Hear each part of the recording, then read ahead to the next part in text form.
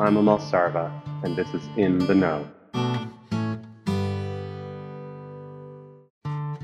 We continue a new series, the first episode, Longevity.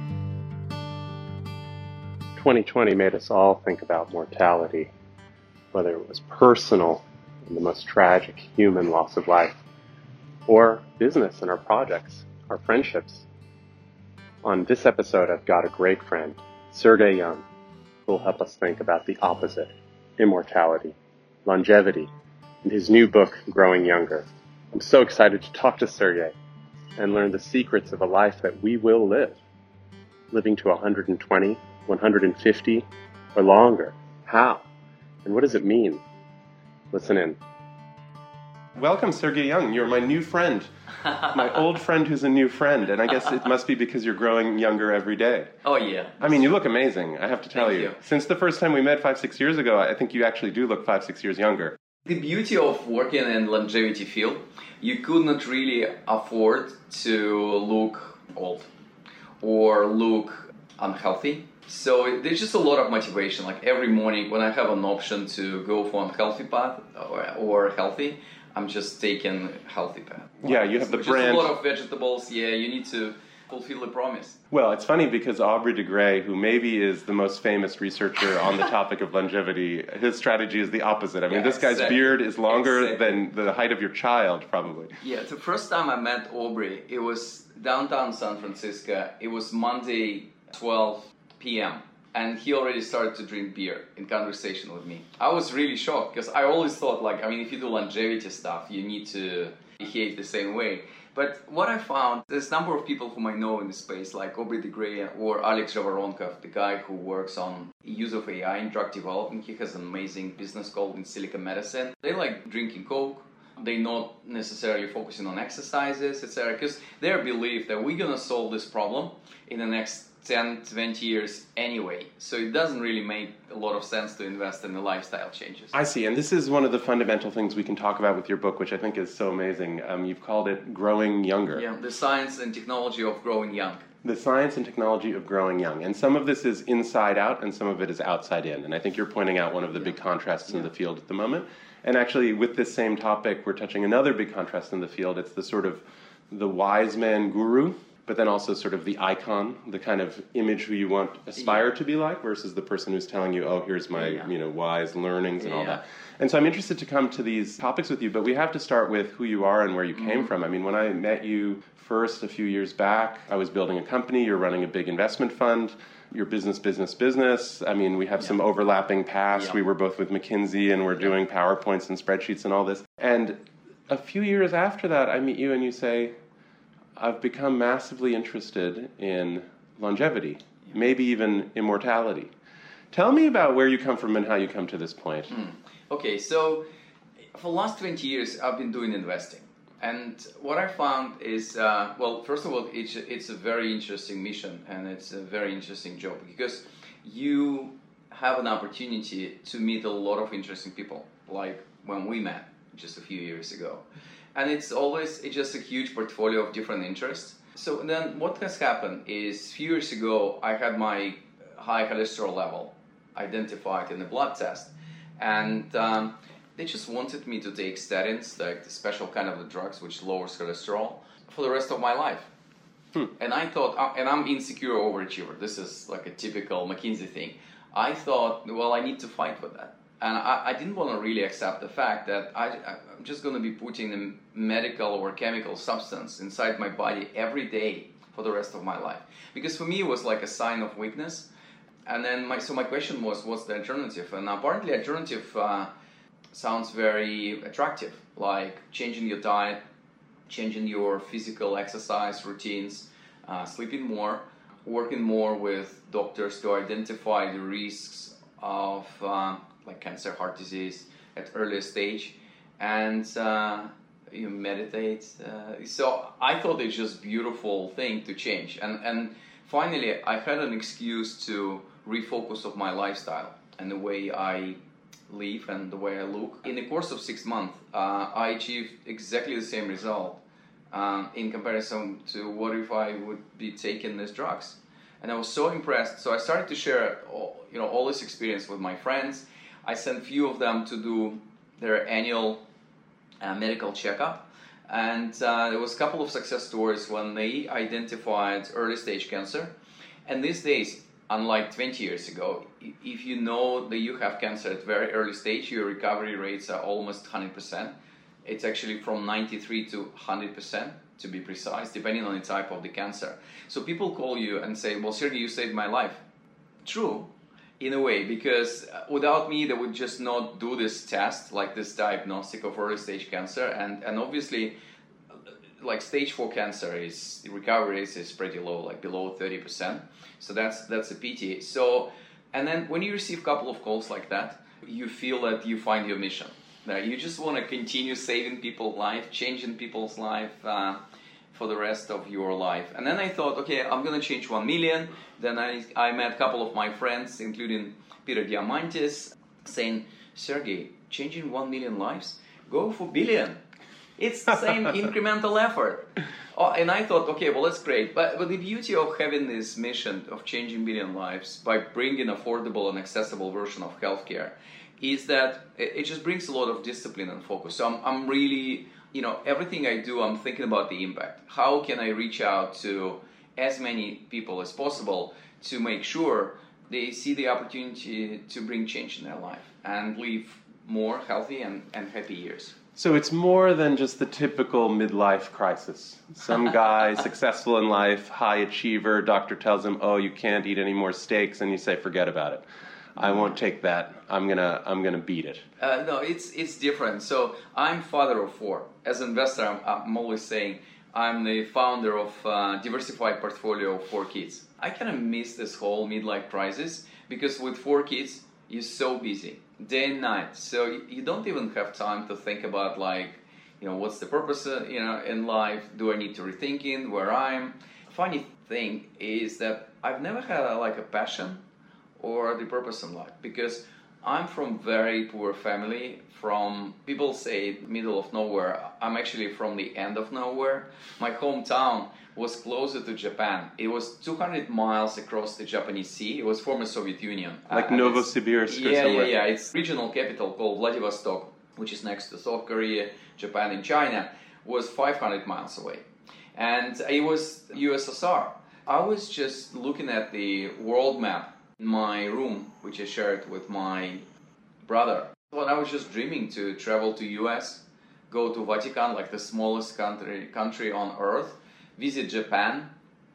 I always knew that within the Soviet Union framework, the maximum I can do like Poland, follow it like for the week by KGB guy, and then apparently this whole thing changed, and then it's become the world of opportunity. So I moved to Moscow. I started to work full-time and study full-time because both of my parents lost jobs. So I became an adult just one day in the age of 20 when my parents called me up and said, Sergey, we've been helping you as a student. Now it's your time.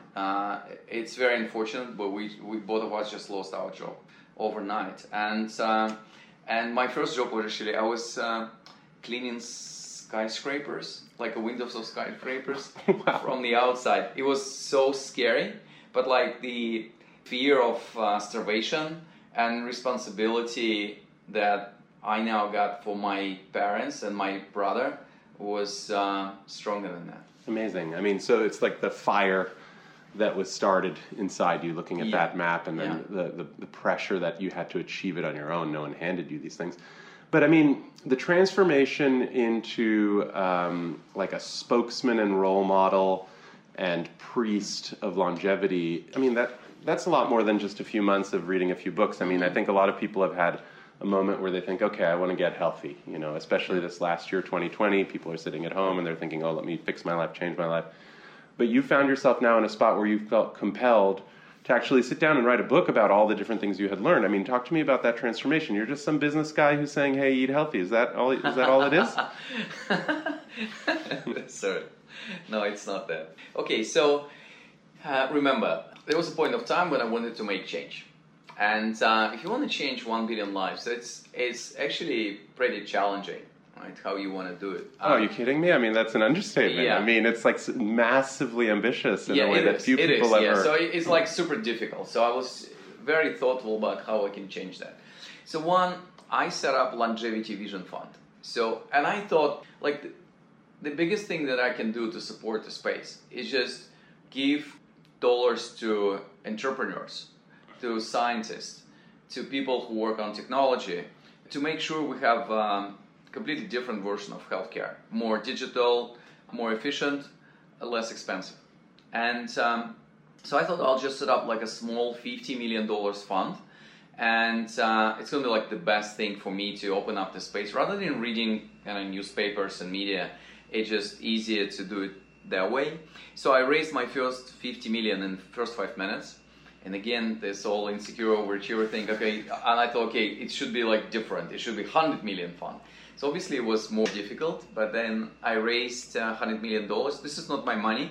This is money of investors who trust me and would like to change the world. So fun was the biggest door opener and eye opener as well, because we're looking at 200 companies a year to invest in 10 of them. Well, it's just amazing information flow. I mean, the level of insight that you're getting from spending literally not minutes, like hours with people in their labs or visiting their startups, it completely changed my life. So it's a unique point of view. And for context, I mean, at that point, you're already running a massive fund, investing across a huge diversity of real estate and energy and technology. So I have, as I'm always saying, I have 2 shifts and 2 jobs. So one is during daytime, I'm like this boring private equity manager managing a few $1 billion of different assets all around the world, from Europe to US and in Asia as well. And it's so many different industries like metals and mining, food retail, real estate development. But then during my nighttime, this is my moonlight and my moonshot.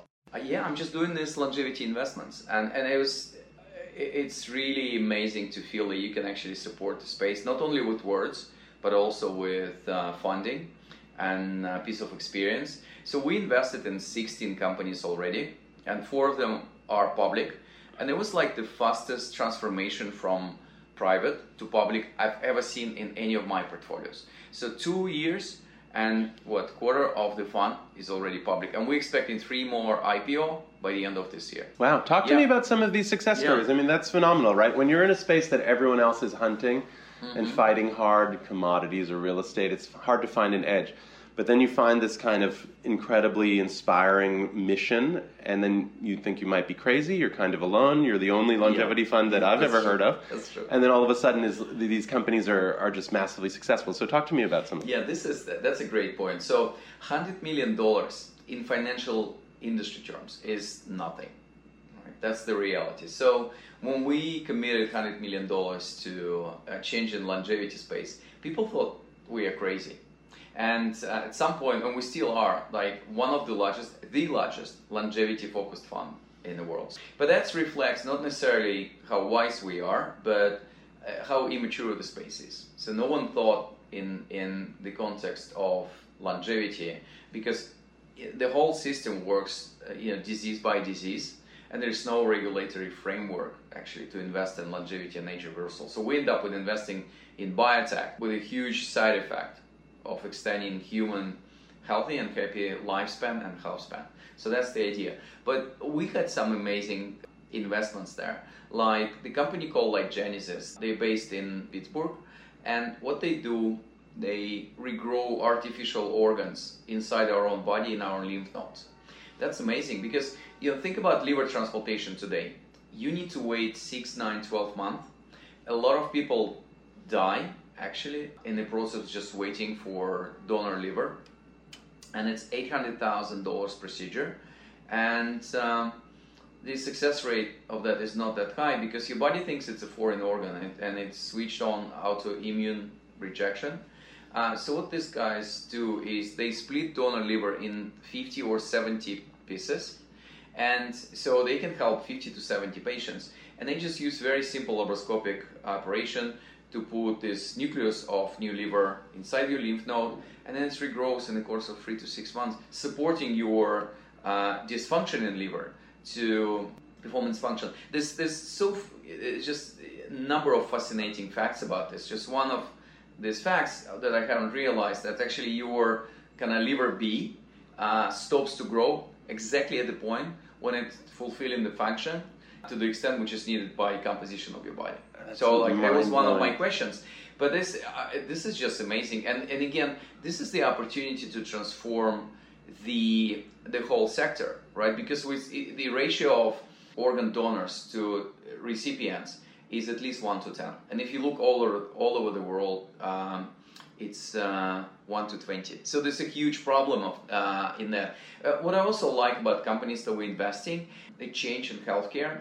They do improvement by 20 to 50, not percent, but times. So it's always the factor of, like, whatever technology we invest in is like 10, 20, 50 times cheaper and at least as efficient as current solution. Like, we invested in a company that's based in Bay Area called Echo Imaging, and what they're doing is affordable version of ultrasound device.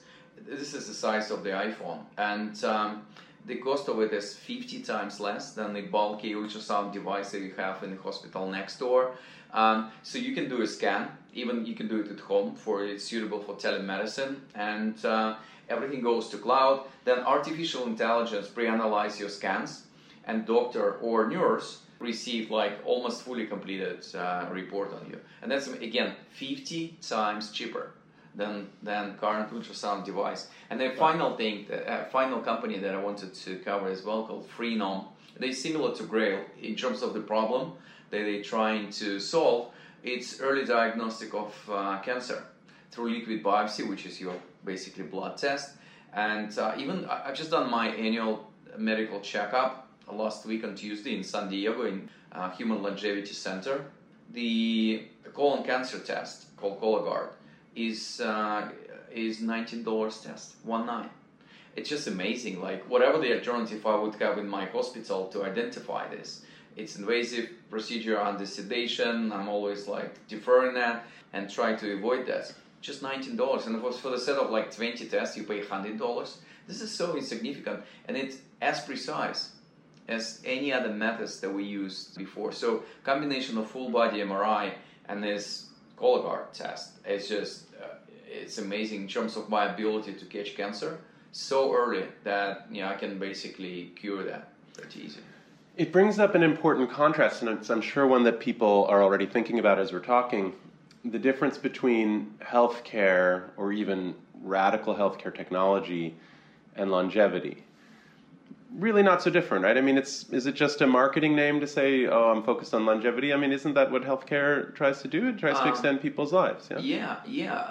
Well, there's a number of things around this. I do believe, like, we have intentionally broad definition of longevity. So whatever increase lifespan, average lifespan, and health span, which is productive stage of your life on Earth, we call it longevity. So therefore, this is like the best version of medicine and healthcare that we should have for ourselves. Yes, it is. And then, so that's one. Two is, longevity is a funny word anyway, and people are very binary about that. So to my surprise, 60 to 70% of people, depending on the country, like US and UK, as an example, is 65 to 70% of people in US and UK would say no to any life extension opportunity. So even if you say, if this is possible, would you like to add 10 to 20 healthy and happy years to your life? People say no. And it's, again, I still need to figure out why is that happening. I want to get into this with you. I mean, this, to me, in the book, which is an amazing book, and you were kind enough to share it with me even a few months back when it was still just PDFs and all that, and I was looking over it in the last few days before we were speaking. Really good book, and I haven't actually seen someone pull together so many of the issues. And of course, one of the most important issues that you just raised now is people are uncomfortable somehow when you say life extension, you say longevity, or even if you're so bold as to say something like immortality. For example, Kurzweil will talk about this kind of notion, this kind of digital immortality. I mean, people freak out about it, and it connects a lot to things that I've spent time in my past thinking about. I used to be an academic philosopher. And I have a PhD in philosophy. I studied at Columbia and at Stanford. And these were the kinds of issues that people have been debating actually for 5,000 years. You know, life, death, life after death, and then perhaps rebirth, and what are the notions of identity and all these things. And as you start feeling these things to be tangible, people start complaining. If you save their life, they're happy, but if you offer them a magic solution to live an extra 30 years, they say, I'm not so sure. Yeah. Such a complex and strange set of ethical questions right? It is. And for me, I even have a chapter in the book called The Morality of Immortality. And my whole topic and the motto, I just done a TEDx talk on that. The premise is we have created science and technology to extend our lives, but we haven't created life that we want to extend. And that's shocking in a way. There's so many moral and ethical issues that we need to solve for this world before we actually embrace the idea of living longer. And it's just a lot of different things, and some of them are really like a broad, general philosophical nature. So if we're gonna live 120 years, well, let's take this figure, because the oldest person on the planet died in the age of 122. This beautiful just French recently. woman. Yeah, in 1999, she was actually smoking until year 117. Well, this actually shows you that centenarians that we have today, they've just been lucky in genetic lottery. So this is the model of aging that we have at the moment, and it's not going to be in the future. So if we're all going to live 120 or 150 years, what will happen with our life? Would it be like several beautiful mini lives? What will happen with our careers? Can we have as many careers as decades in our life? What will happen with our kids? Like, would it be okay to have multiple generations of kids, and how you can kind of relate to all of that? Or marriages, right? 2/3 of marriages going through divorce in the first 5 years after wedding. At least in the US, in the UK, and I'm pretty sure that statistics all around the world this figure is probably anywhere between 5 and 7 years, first 5 and 7 years after. People often point to changes in our society these last 30, 40 years, and they say, oh, it's something changing in our attitudes or some kind of cultural forces that are moving, perhaps.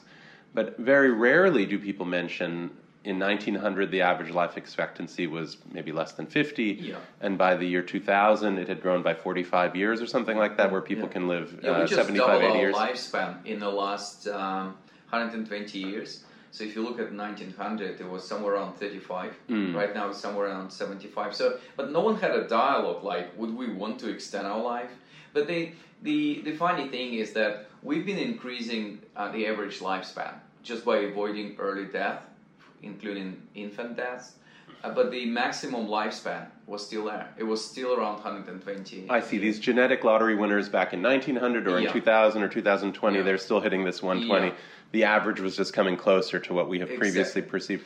But is it possible then, I mean, when you talk about longevity, give me an order of magnitude that we ought to be thinking about. I mean, are we living in a time now where you and me, who were born 40, 50 years ago, might expect to live to 120, 150? Are we living in a time where children born today should be expecting to live to 150, 170? How much is that expansion going to continue? I'm not sure to what extent our age group, which is like 40, 50 years old, will be able to enjoy the benefits of all these longevity technologies, which is coming on the horizon. But we need to be prepared to live longer or much longer than we expect. So I don't think it's 85 years old anymore.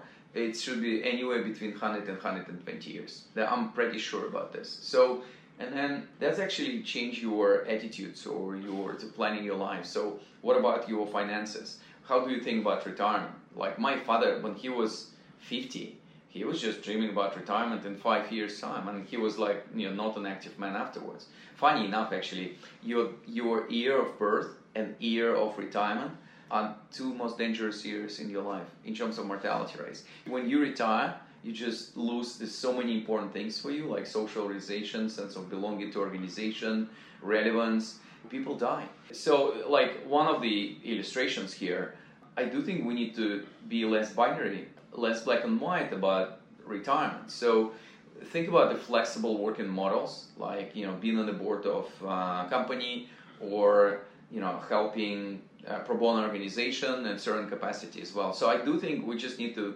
plan through much longer life cycle. And this has a lot of implications for, how you plan your finances, how you plan your career, how you structure your life. But this is why people, I guess, are uncomfortable, because there is a kind of moral weight to the customary patterns of life. You work for a while, and then when your children are working, at some point you expect that you won't be working, and then they might be supporting you, and now you're in your old age. It's a shocking idea that you might have a child because you're age 80, and you have a child who's 60, and one who's 40, and one who's 20, and one who's maybe even 2 or 3 years old. I mean, is that really possible? This is crazy. So I've just done the back of envelope calculation. Like, if I'm going to celebrate my 150th birthday anniversary, if I would invite my immediate family and friends, it's going to be 15,000 people party. Oh my Even God. like, think about real estate. Like, what's the implication of real estate?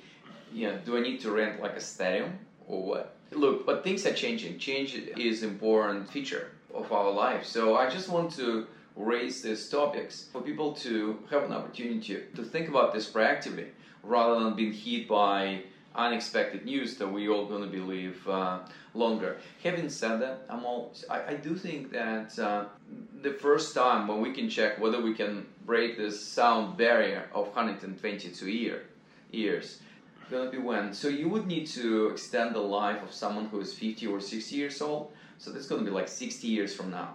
And then 6 years from now, we're all going to be completely different.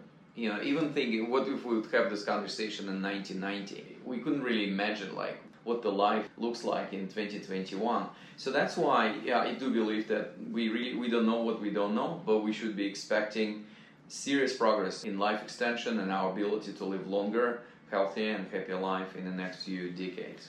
That's a theme that goes throughout your book, actually, and I think it's one of the very powerful arguments that we're talking about big blocks of time. And this is not the only variable changing over 50 years. Oh, yeah. The fact that someone's living longer, well, a lot of other institutions and norms and patterns in our lives are changing. By the time you get to that birthday party 75 years from now with 15,000 people, there's so much else has changed. They themselves have seen the world, and it has moved quite gradually, I suppose, over time. When you mention the sound barrier, I think what you mean is when our average life expectancy hits 120, and that's quite some time from now. But I suppose it's every day, every month, every year that we have a chance that someone hits 123, 124, that some of these... What are some of the milestones that you've been seeing just in this last 10 years that are giving you so much conviction that the trend continues? Because often in the technology and productivity world, an argument this last 10 or 20 years was, well, we had an incredibly productive 1900 to 2000. The 20th century, we changed a lot.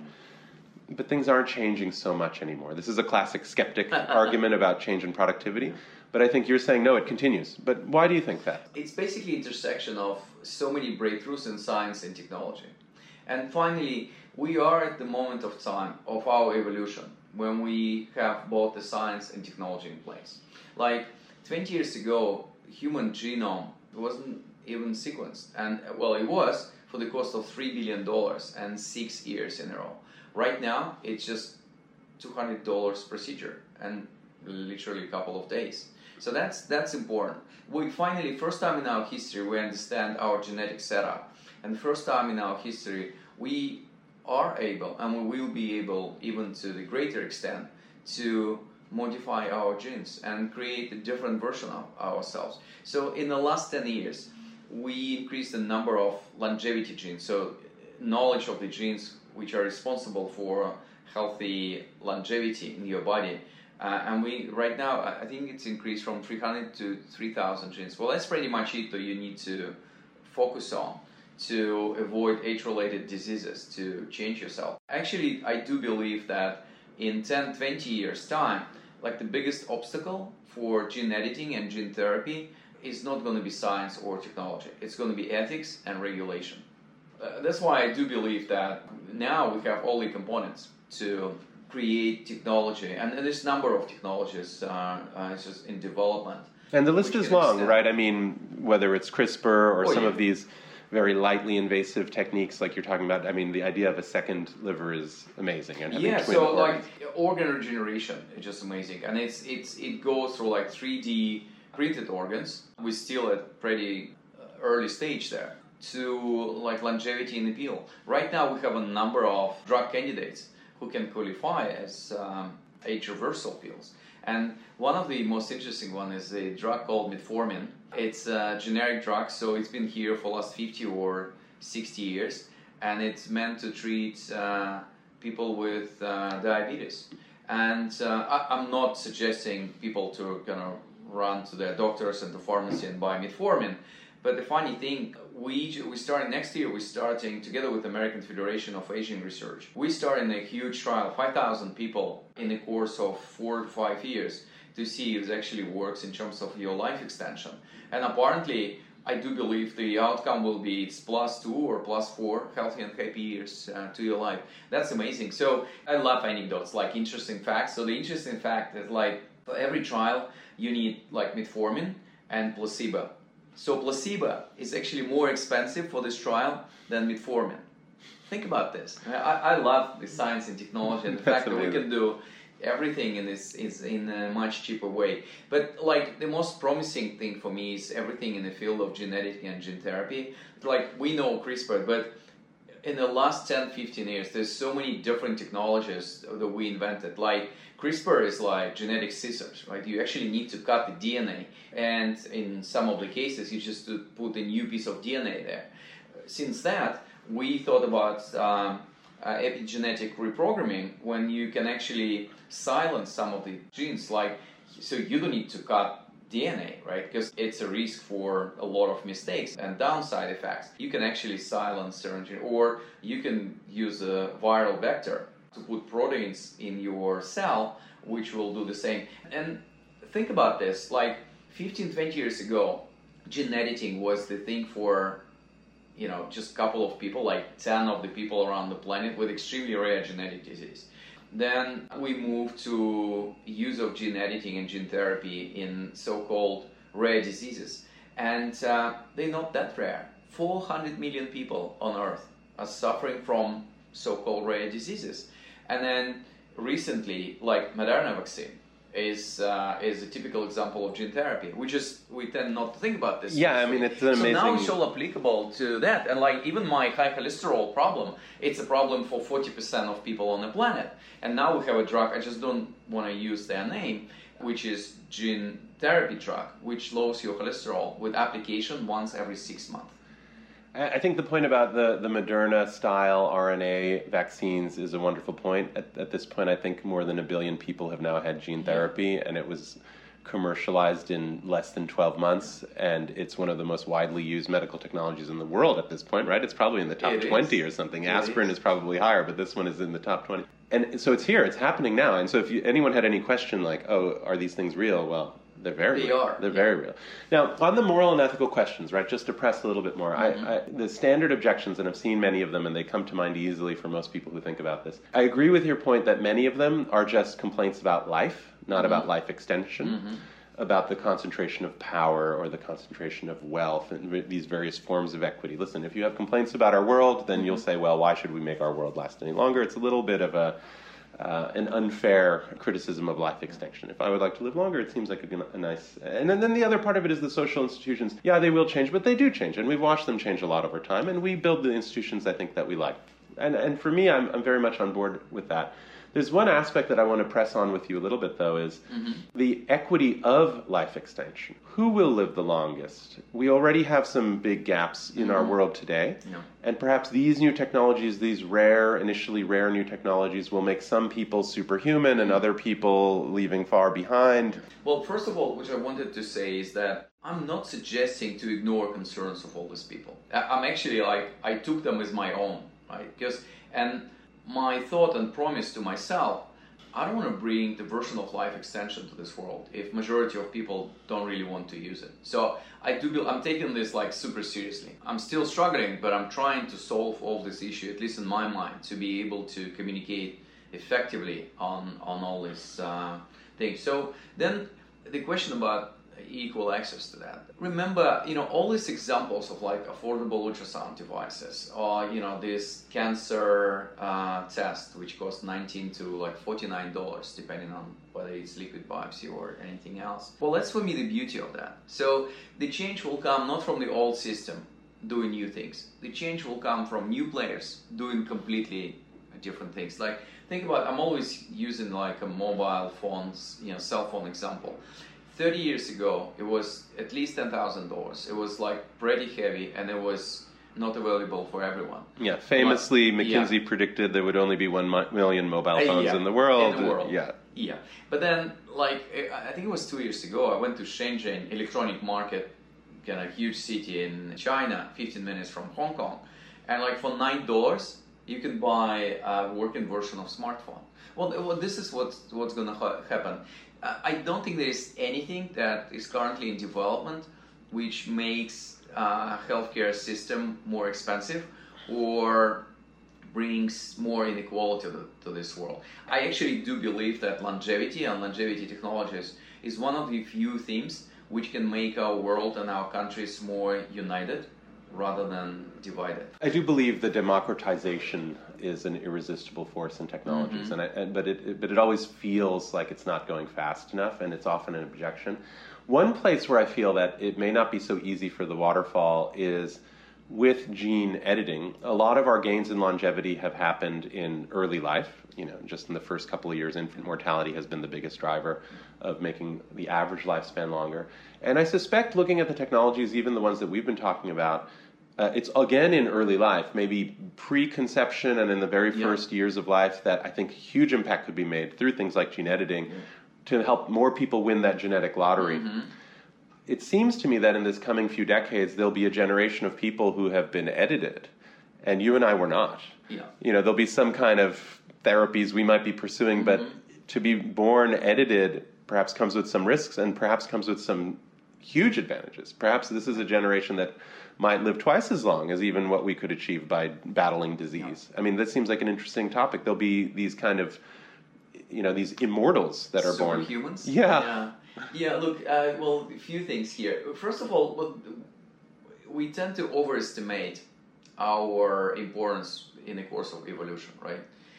You and I am all just like the small pieces in this whole history of human development. So, in a way, I actually don't really care whether what I'm working for is going to be relevant for me personally or for the next generation of our kids. So this is me sharing the best of me with the world. So that's one. The second piece is, I think it's just an illustration that both science and technology is not going to work without ethics and without regulation. Well, that's why regulatory bodies all around the world are just looking at gene editing with a lot of excitement, but also fear. And I do believe that the way it usually starts with a new technology, specifically the powerful one, you're going to find like cases where it's just really immoral not to use it, like kids with massive genetic disadvantages. Unless you apply this procedure, he or she gonna suffer through all his or her life. And this is where you start. Like, people are criticizing Elon Musk for Neuralink, right? For human brain, AI, or computer integration. But I'm looking at where development of neurodegenerative diseases and our ability to fight them are at the moment. We really still don't know like where Alzheimer's and dementia comes from. It's probably starts from early sciences like around 40s or 50s. But after fighting the war against cancer and heart disease, like the next barrier around 80 or 90 years, when we 80 or 19 years old, is about neurodegenerative diseases. And who knows, it might be supplementing or integrating our brain with computer power or artificial intelligence is the way to help these people. Because we've seen so many cases when your body is healthy, but your brain is just not working properly. Yeah, how could you be the one to say no to someone suffering from terrible Alzheimer's when there was a solution that was a digital enhancement that might help actually restore and maintain? This is my thinking. So I'm not really looking at the version of the world where it's like available for to everyone, and it's going to be like superhumans and like the older generation, like two of us, suffering from lack of access to that. So it's going to be cheap. It's going to be used in the very good cases of enhancing people's life and take this suffering and fear. Yeah, the journey to that kind of vision, because you're staking out a vision of the future, and that journey will be these kinds of incredible moments where, it's a family that can actually count on one of their father or mother or whatever having just a longer, productive, healthier time. I mean, it's really inspiring. I also want to make sure I ask you, while we're still together, your secrets. Because many of the forces that we're talking about are out there. Oh, yeah. People are working, and you're also working, and you're trying to help create some of these technologies and commercialize them, so they're happening. And as we spoke about a few minutes back, that there is a class of these oracles who are saying, I see this vision of the future, so I will have a beer at noon, and I will drink, sugary drinks and all that, because I don't need to do anything, the magic will come. But of course, you've been thinking about this deeply as a part of personal transformation as well. A lot of longevity gains have actually just come from better living. Mm-hmm. And there's a whole section of your book which is very lovely, but in some ways it's very tedious because you are just lecturing, hey, you shouldn't drink, you should exercise more, get enough sleep, all these, and these are very familiar. Told me that. They're very familiar ideas. People told me, But my favorite part was, what is in your medicine cabinet? Because this is something that most people don't know. Actually, they do know, and they need some encouragement perhaps to exercise more, eat less sugar, eat more vegetables. Okay, we know that. I will try and do that. But there are some secrets, I think. Just sitting there in front of everyone, all these supplements and vitamins and things, some very powerful things that seem to have a lot of evidence for them. So I'm curious, what's in your cabinet and what's not yet in your cabinet that's helping you bend your curve? So I think you're right. I call it like, when I think about longevity, science and technology, I'm always thinking like in 3 horizons. So horizon 1 is your question today, like what we can do now. Horizon 2, we just discussed it. This is the technologies which are currently in development phase and going to be available to us in 10-20 years from now, and they will actually help us to break this 122 years sound barrier and live to 150. They are this gene editing, gene therapy, organ regeneration, longevity in the pill. And then it's always even like a horizon 3, which is 25 to 50 years from now, world of human avatars, internet of body, human brain, AI integration. But I'm not concerned about this. This is like really far away. So what do I do now? I always talk in framework of 5 longevity buckets, and some of them we covered today. Like when I have 30 seconds on longevity, I just push people to do their annual medical checkup. And it should be as comprehensive as possible. This is not a rocket science. Just see your doctor and ask, what is the best way to do early diagnostic of heart disease, cancer, diabetes? And this is like 70-75% of the deaths after the age of 50. So that's super important. Second is like bad habits. Tobacco smoking is statistically minus 10 years from your life. Using seat belts and just behaving in a safe way, just another +2, +3 years. Statistically, I had an opportunity, so I went to North and South Pole in the last 5 years, but when I had an opportunity to climb Mount Everest, like the highest mountain on Earth, I realized the mortality risk there is above 6%, and as a father of 4. Come on, but Sergey, you're telling us some obvious things right now. Tell me about the medicines in your cabinet. Are you taking NAD? What about resveratrol? What are the magic supplements there? Supplements.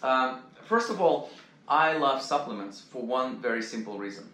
30 or 40% of the impact of supplements is placebo effect. And I'm like typical placebo man. So if I believe something is working for me, even if there's no statistical evidence, it kind of works. Well, that's the beauty of psychological approach to aging. So I mean, if you have your target, I'll come back to supplements in a second. So if you have your target age, which is below your calendar age, you're going to be younger.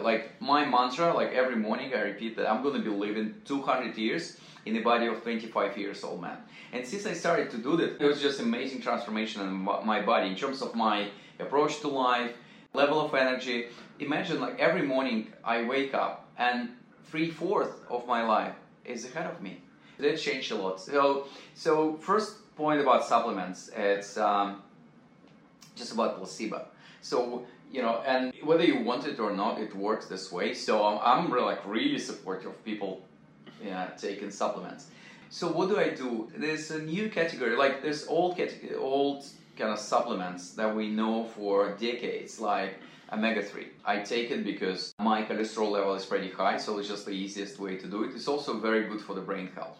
So that's one. I take, they do now amazing non-odor version of garlic supplements, and they're like super important for the health of your heart system in your vessels as well. So this is, I do that as well. I'm a big fan of seaweeds, and I actually managed to find like 6 different types of seaweed supplements. Some of them I just buy from Japan because they like big fans of that. Well, that's why they have the longest living people on the planet. So I rotate seaweeds, within 6 months, like every month I'm changing the type of seaweed that I take and supplements. So in terms of the... Well, what about these famous ones, resveratrol? Yeah. Are you taking it as a supplement? No, resveratrol, I'm not sure to what extent it works. There was quite a bit of controversy about that. But remember, placebo effect, so I take it for a month, every 6 months. I see. So I'm happy with that. The red wine pill, it was famous about that, and it's unclear, the result, Yeah. So, and then what about this one, NAD plus, the cellular NAD, reconstruction?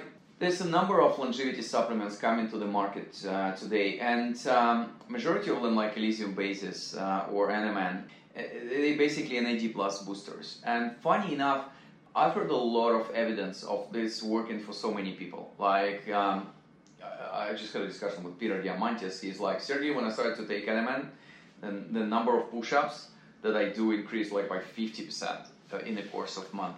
And you felt an immediate impact from NAD+. Well, it's 1 month, wow. But like in human life terms, it's almost immediate. Immediate. So I like the idea of taking NMN, and I'm taking like sublingual version of that. I think it's for like a tablet, 1,000 milligrams in total every morning. So I do that. But like NMN, I spoke to David Sinclair or Eric Worden, the head of Buck Institute of Aging in California. There seems to be a common belief that like if you're really in supplements, you can take NMN. I would advise to take like NMN because it's closer to boosting NAD rather than like Elysium bases. I see. But I'm pretty sure Elysium will come up with this version. Some other version. Yeah, very soon. So the full list, perhaps you have put it on sergeyyoung.com? Yeah, actually I do have like 10 recommended longevity supplements. Again, it's very individual. So, I mean, I would advise people to see their doctors to discuss their supplement routine, because I don't really know what particular unique conditions people have, but like for average healthy person, I have at least 10 supplements that I recommend. But the whole like ritual of just taking them from the bottles and putting in my like daily doses, I just use it as an opportunity to, send all the positive energy of being youthful and healthy to my supplements, so I consume that. For me, it's almost like a energetic exercise. I'm enjoying this, and it's a good way to meditate. Well, clearly, step one is buy the book, because you go into a lot of this content in a really appealing and accessible sort of way. I thought the book was really wonderful. Thank you. It's awesome that you have put up some of these resources on your website so that people can go through and look at some of these things systematically. And then I guess they'll have to look at your picture online every few months and see how much younger you keep becoming. But you have to tell me the truth just as we're finishing here. Yeah. Do you color your hair or not? No, I don't.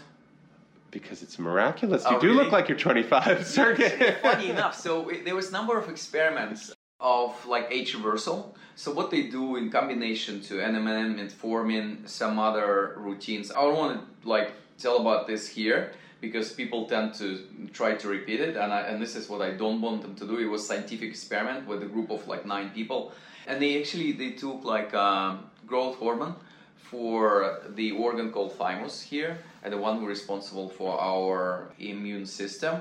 So they managed to reverse aging by 1.5 to 2 years for this group in the course of 1 year. But funny enough, like your skin and your hairs are like the first one to change. So probably going through this all so-called boring stuff like a diet, physical exercise, meditation, a lot of sleep, well, 0 bad habits. It works in terms of the way you appear. But just a final comment on that one. I do think you've seen like a number of religious people. I don't know whether it's Dalai Lama or whatever kind of church you take from, or people with a big mission. They all look younger, brighter, and full of energy. They're almost like shining. So actually finding your sense of purpose in life and being relevant in a social context, sharing the best of you with the world, helping other people is like the best thing to become younger and grow young. Incredible, incredible. Sergey, thank you so much for spending time talking to me about your research and the way you're living your life. Thank you. Thanks, Amal. Thanks, everyone. Stay healthy and happy, please. Thanks for tuning in to In the Know. Next up, we'll be doing more interviews with some of the folks helping me shape the next big chapter. What comes after No-Tell? What's important? What innovations do we care about? Tune in, subscribe, give us a star rating.